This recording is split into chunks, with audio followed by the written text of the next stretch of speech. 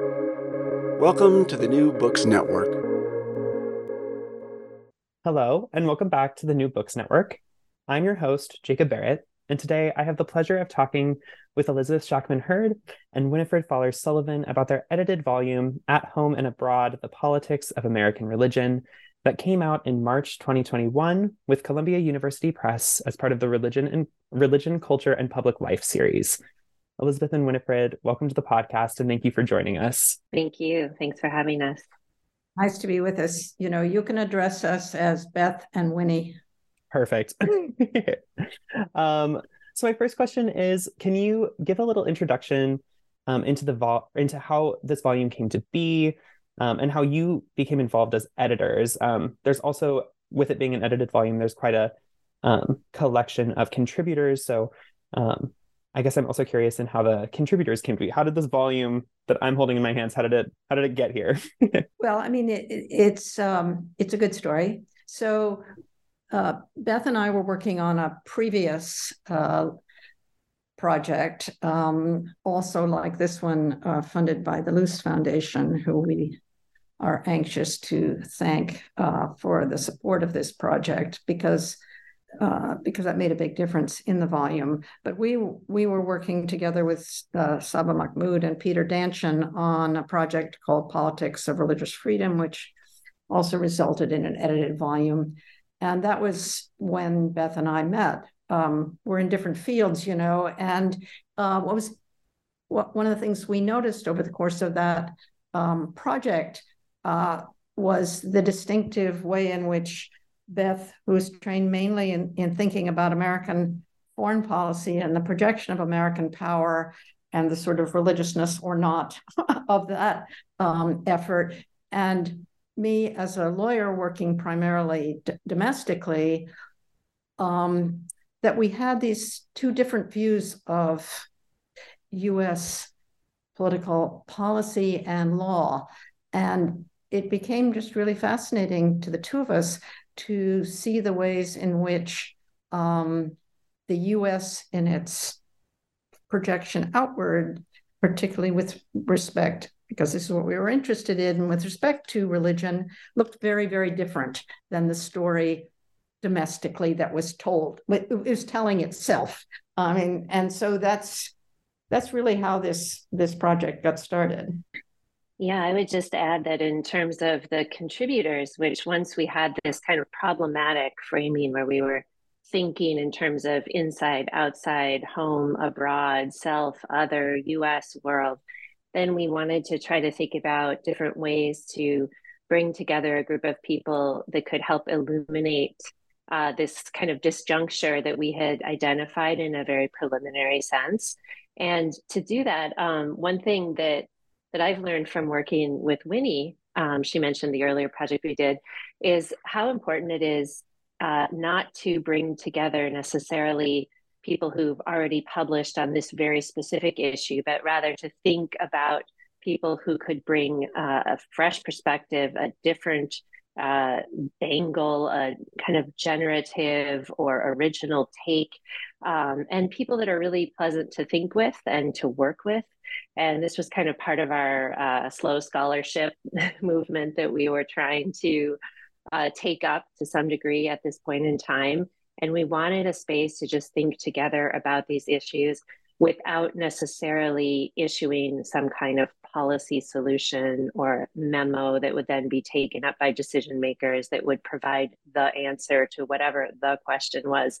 And so I think that both of us coming off of the Religious Freedom Project, we're interested in a space to kind of think about these issues without that kind of pressure on us. And I really enjoyed this project. I found it to be really interesting and open-ended and generative.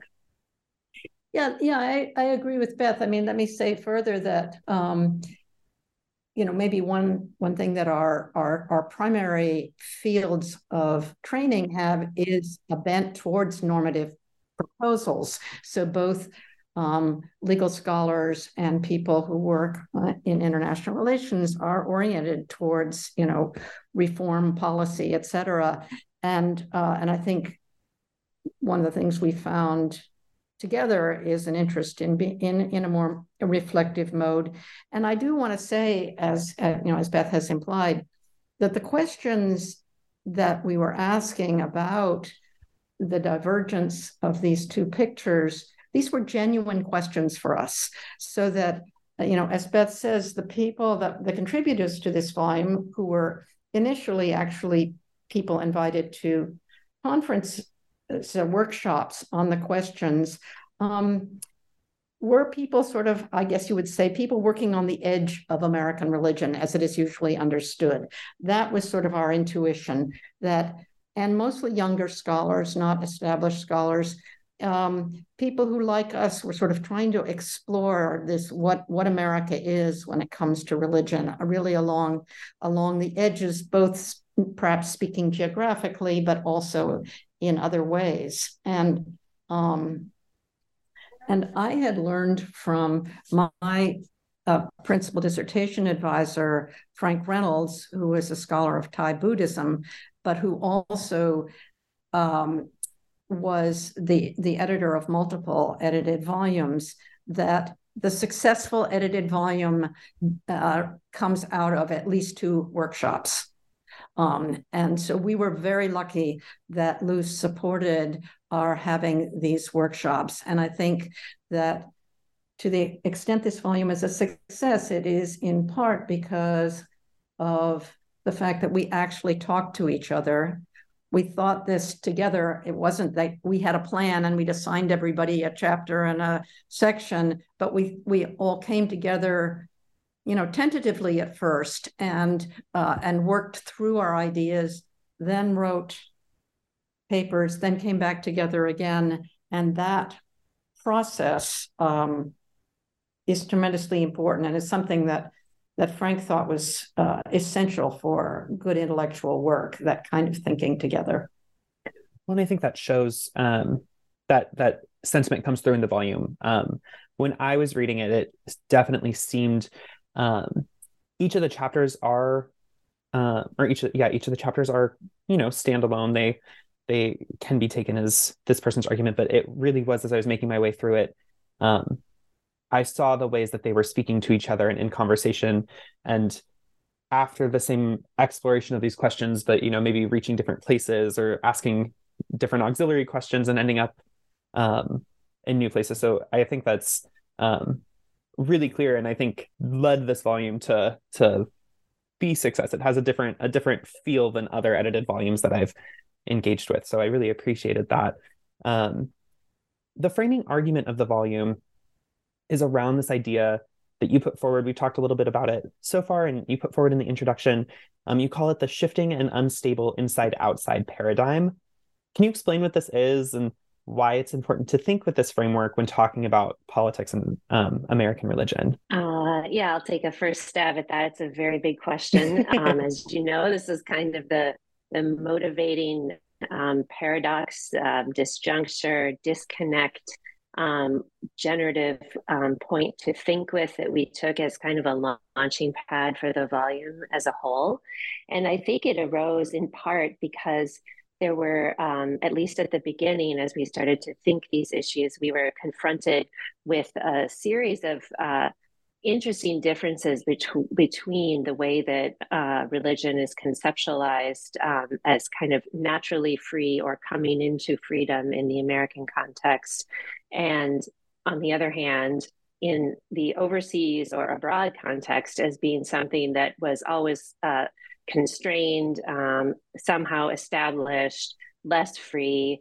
And we were interested in that paradox and the ways in which law and policy were both reflecting it, but also generating this impression in different ways and in different fora and through different mechanisms. And this is obviously a huge, huge endeavor to take on.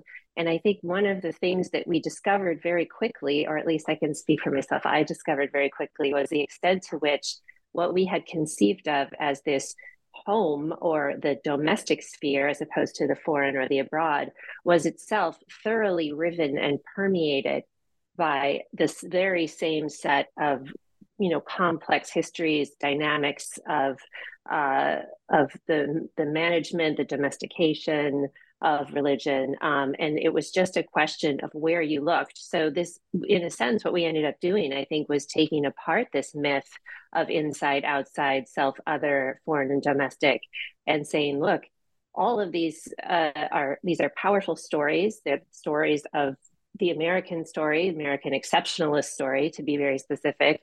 And in order to understand them well, we not only need to look at this home and abroad binary, but we also need to think about what happened in what we understand to be the US domestic sphere, and also what happens in all of the liminal spaces that we understand to be neither foreign nor domestic, neither home nor abroad.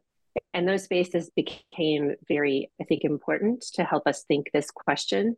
And David Maldonado Rivera's and Greg Johnson's pieces are just the two that jump to mind right away as Puerto Rico and Hawaii, respectively.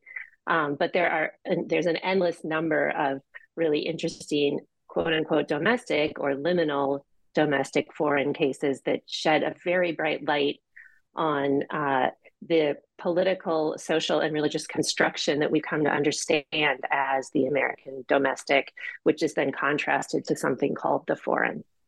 Yeah, I would agree. I think that we, another way to say that maybe is that we found, of course, that there were abroads at home and homes abroad. So, for example, in Sarah Imhoff's piece on Jesse Sampler in Israel, and so the metaphor, and metaphors are, of course, extremely dangerous, of, you don't want to spend too much time thinking about home and abroad as opposed to indoors and outdoors. These are actually, these are inside and outside. Some of this is sort of geometric, some of this is geographic, some of this is effective in certain kinds of ways, but also, of course, created and maintained by law. One of the things that's, I think, become even more evident to me, although since we finished this project, although this is something that Beth and I talked about at the time, was this distinctively American, or is this something that all countries / nations / states / communities do? And I think we talked a little bit about Turkey, Beth, because Beth had worked some on Turkey. But recently, we've had a visitor here, Alessandro Ferrari, who's an Italian lawyer who works on these issues, who's working on a volume thinking about the constitutional framing of religion on what he calls the northern shore and the southern shore of the Mediterranean. And, as he's talking about the ways in which the French government handled religion in Algeria, you see almost the identical dynamics that we're talking about, so that certain aspects, things that would not be acceptable in France, which are sort of settled in France and characterized by, laïcité or other kinds of French kind of ways of managing these issues, are radically different in the Algerian context. So even relationships between the French government and Catholic religious orders. Catholic religious orders are giving license to do things in Algeria that they aren't, forbidden to do in France. And so this kind of inside, outside, or the ways in which states do things abroad that they're not allowed to do at home. If I could just give one more example, Beth and I also enjoyed reading together this fabulous book called Mr. Mother Country, and which is a book about a British colonial lawyer who managed the difference between British English law at home and English colonial law.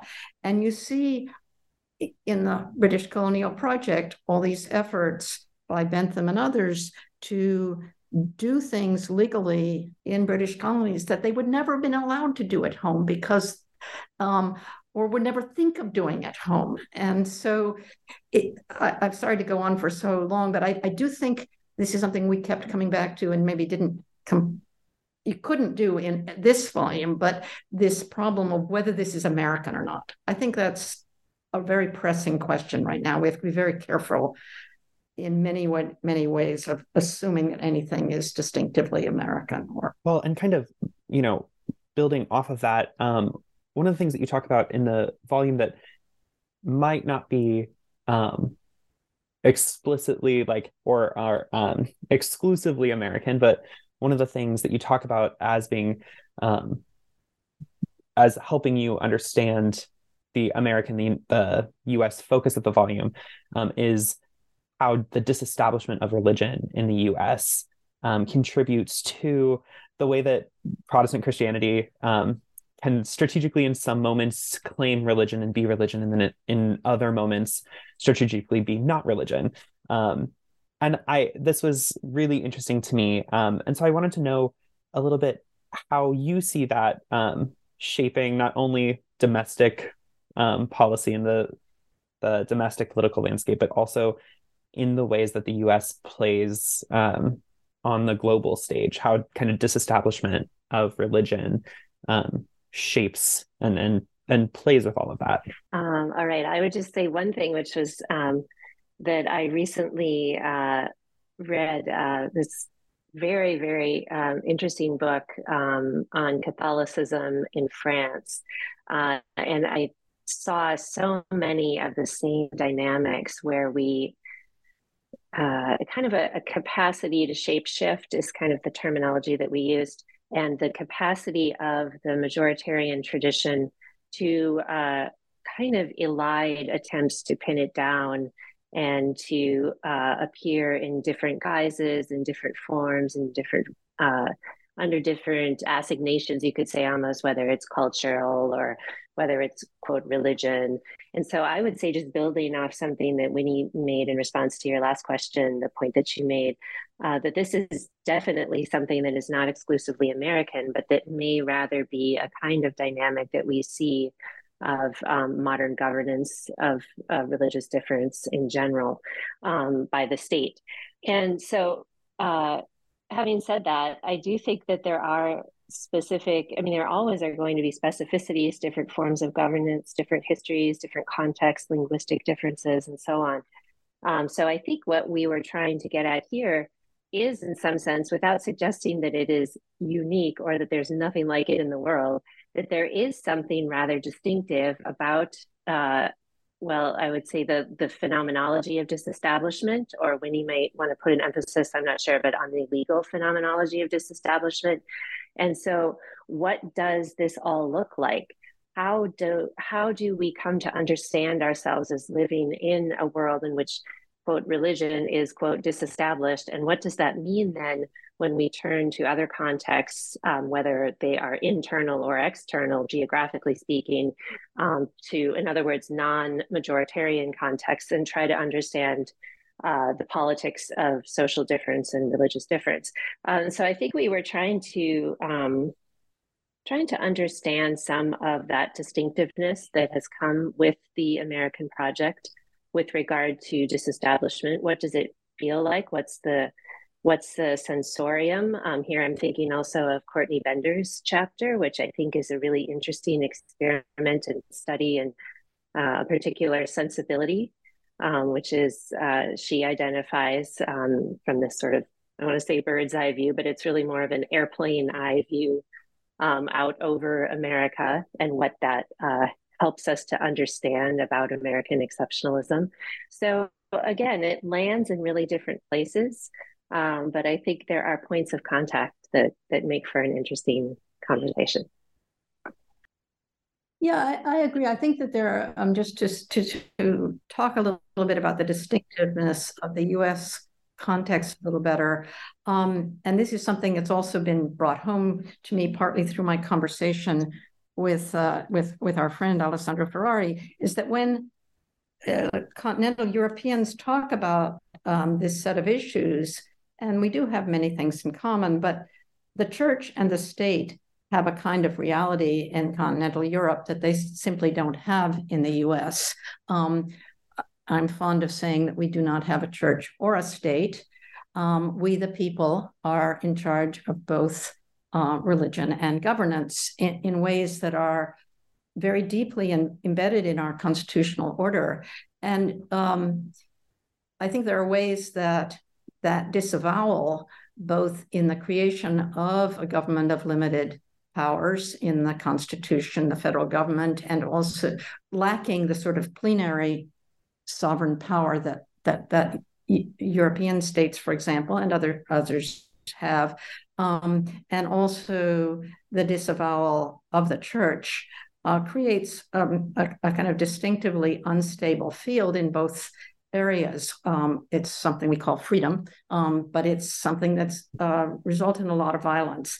So, and I think that what we see actually is this sort of constant effort to sort of create or invent or imagine that both the church and the state in order to stabilize this. And I think, I don't know, Beth and I haven't talked about this recently, but I think that some of Beth's work about the border and stuff, you see this kind of invention of the US state for certain kinds of purposes, but it doesn't have the sort of plenary, sort of paternalistic power of the European state. It gets, and the same with the church. The church also gets invented at various moments in order to, and this is something that I've written about more elsewhere than I have in this book.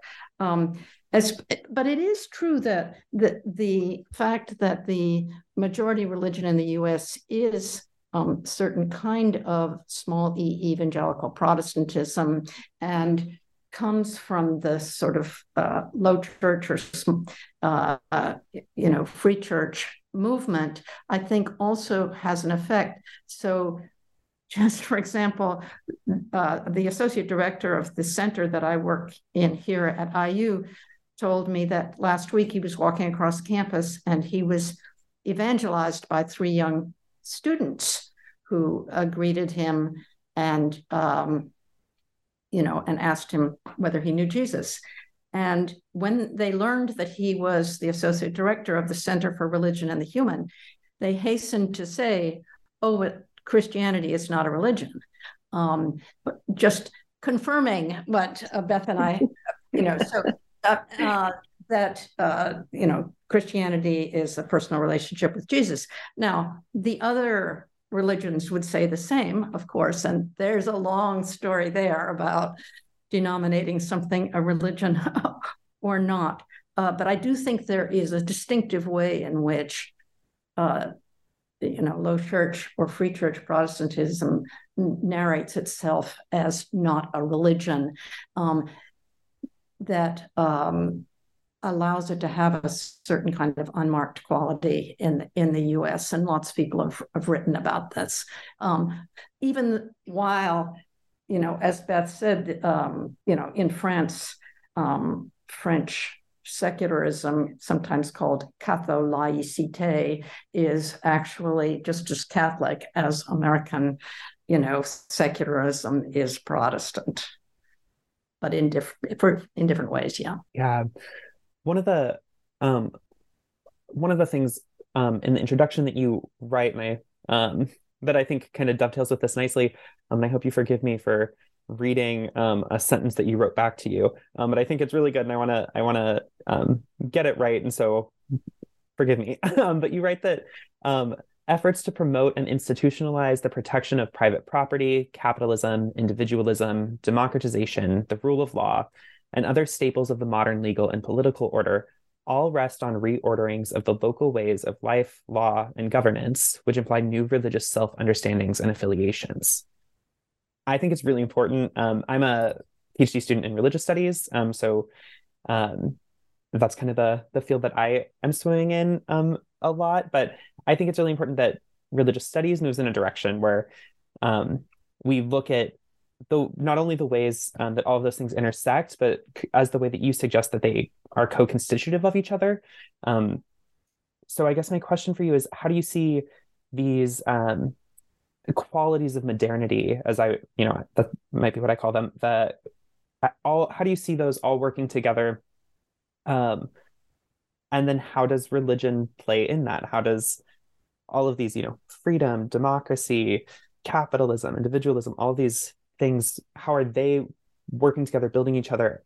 What's the role of religion in that? And then how does religion also build them as they build religion, I guess, is my question. This is something that I've spent a lot of time thinking about in my own work. And so I wanted to get your thoughts on it. I would just say that there probably isn't a single overarching answer to a question like that. And I think that it's funny you picked that sentence because it's kind of a provocation because it's so broad and general in so many ways. And I think what comes to mind for me is I think some of the most interesting work, and again, to go back to David's chapter on property, which Winnie has also picked up in her chapter in Church State Corporation on property. This is such a fascinating window into these issues. And so I see that list from my point of view as kind of a provocation, as kind of a way of saying, if you want to understand religion, you want to understand these questions that we're grappling with, here's a few places you might look, and they might not be the places you expect, or they might not be the first thing that comes to mind. You might want to go and think about rule of law. You might want to think about property. You might want to think about what it means to transition, from the colonial to a post-colonial order. I just read an interesting manuscript by Rabiat Akande, which is looking at the Nigerian context and very specifically the transition from the colonial to post-colonial Nigeria and what that entailed and what people, kind of the common narrative that we tell about that transition and the kinds of modern understandings of statehood and sovereignty that go along with it can be quite a different story from the perspective that we're telling here. And I think that she opens up some of these issues about the ambiguities, the ambivalences of what is perceived by many to be a simple transition to secular statehood, and saying, look, actually this entails a whole host of very complex transitions and changes and shifts. And we need to try to understand the ways in which religion is implicated in all of them differently. So it's a context-specific challenge, but it's also a provocation to try to get to some of these big containers in which we have kind of assigned political and legal order in modernity, and try to understand, how do we think these anew? How do we think them in a way that is fresh with new eyes, that doesn't kind of make all of the assumptions that we're used to making about the politics of religious difference? Yes, I think that one of the interesting things about making this gesture is that religion can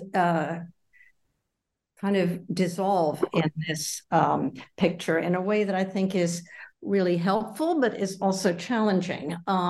So I don't think any of us think, or I know Beth doesn't, that religion can be held as a constant across these, or an independent variable of some kind, where we understand religion to have effects as if religion is a thing or a stable object.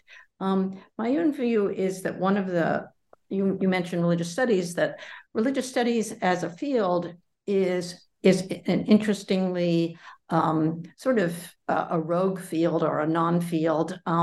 It ends up being a place in the modern American, particularly I think, a distinctive way in the US, academy for thinking a lot of things which are not permitted in other places.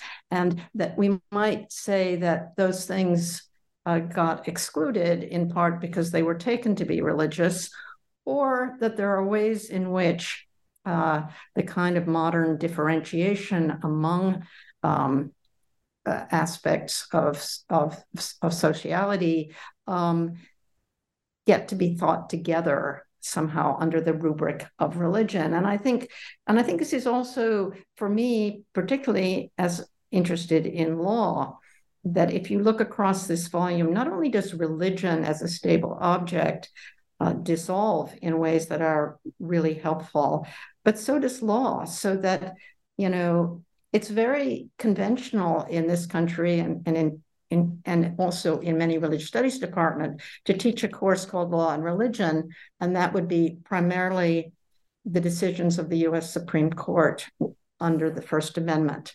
This is a tiny fraction and probably increasingly unimportant fraction of the conversation and the place where law and religion encounter one another. And I think you see across our volume, from Nancy Benger's piece on Chicago and municipal to Greg Johnson, since David says, but there's law in all of these, right? At every different level,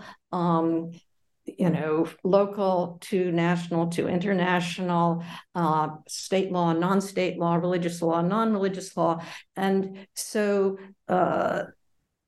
I see, now I think I've forgotten what your question is, so I think I'll stop. But anyway, you mentioned religious studies. I guess you asked us about this sentence, this, as Beth says, this capacious sentence, which seems to gesture to just about everything.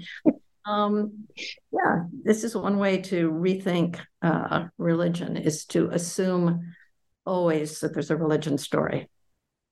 And I would always assume there's a law story, and that the two are always intimately related and in some ways interchangeable. Yeah, no, I think that's really important. I think to a course that I'm in this semester, we're looking at, it's not in religious studies, it's in a journalism program, and it's more like a research methods course. So I'm, in conversation with different people who are reading different things and have different assumptions. And one of the things that I'm working on in that class, we were looking at social media data. And so I was looking at social media data from the summer around what people are tweeting about with regards to the Supreme Court. And someone in the class was like, well, I don't understand why you'd be interested in that. You do religious studies. Like, how does that have anything to do with religious studies? And I just think, that was this sentence and kind of this provocation jumped out at me as an important answer to those kind of questions of like, well, of course there's like, of course people talking on Twitter about Roe v. Wade being overturned has everything to do with religion and has everything to do with law and has everything to do, all of these kind of compounding issues that you get at. So that's just a little personal side, but that's why that jumped out at me as important. I guess my last question for you would be, we started talking about this at the beginning of our conversation about how this volume is very interdisciplinary. There's, the two of you come from different fields. You're writing about religion. The contributors presumably are all, from different fields and different content areas, and kind of where you said bordering conversations about religion in America. How did you find the interdisciplinarity of this volume central to the project? Like, I think it's not other edited volumes that I've bumped into. There's interdisciplinarity there, as I think it's like, oh, well, we should get a sociologist to talk about this, or, oh, we should throw in a journalist, or we should throw in, and I think this volume struck me as that the interdisciplinarity wasn't an afterthought, that it was central to the argument that you were building, and kind of the exploration that you set out on. So I guess my question is that a fair characterization? And then how did interdisciplinarity shape what you did? I mean, I don't know what you would say, Beth. I think that I'm a little resistant to this question because I don't think we think in that way quite. In other words, I would say that if this volume is interdisciplinary, that's an effect of our method, which is really driven by the questions that we have and the ways in which we're interested in people who don't necessarily stay in their own lane. But I think that a question like, how does one account for the fact that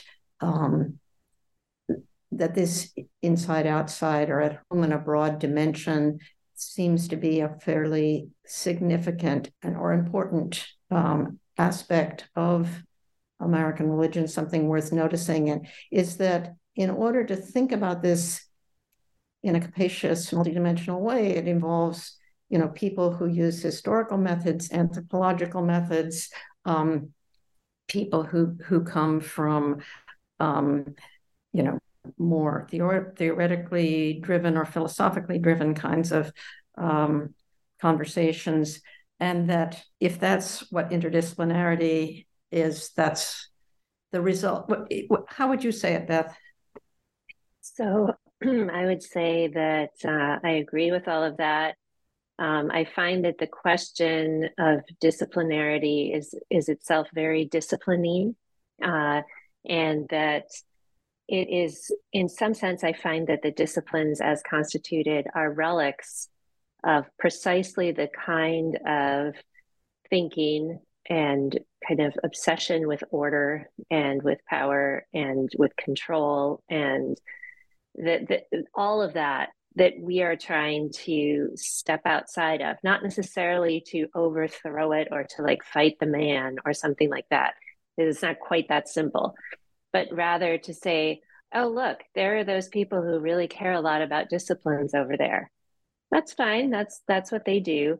That's not really what we do. And so I'm interested in them. I'm interested in, for example, the division between political science and religious studies as itself kind of an interesting and odd convention that reflects some of precisely the very dynamics that we're interested in problematizing and in setting up some set of critical apparatuses to grapple with and think against.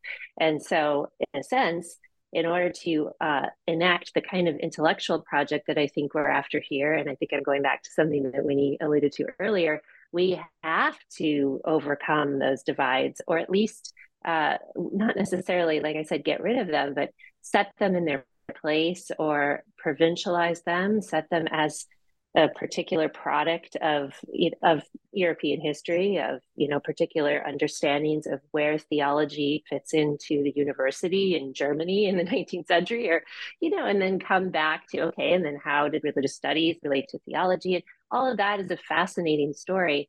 And if you see that as a particular history and the disciplines that we've inherited or received from that history as themselves objects that are interesting to study, but by no means, standing outside of time and history and politics and religion, then they become themselves kind of provincialized in a certain sense that I think is helpful. And we can then move to the questions that are really motivating us, which involve engaging with the disciplines. But kind of the last thing I think we would do would be to say, oh, we don't have someone who works on X discipline or X country or X religious tradition. When I used to work on religious freedom and I would criticize the US Commission on International Religious Freedom, they would say things to me like, well, if we got a Buddhist on the commission, then would you be happy? And, this is the kind of thinking that this sort of, well, if you have the sociologist, then you'll have the complete picture. We're never going to have the complete picture. The problem with the commission was not that it was missing a Buddhist. The issues are much, much larger and actually much more complex and I think challenging in a lot of ways.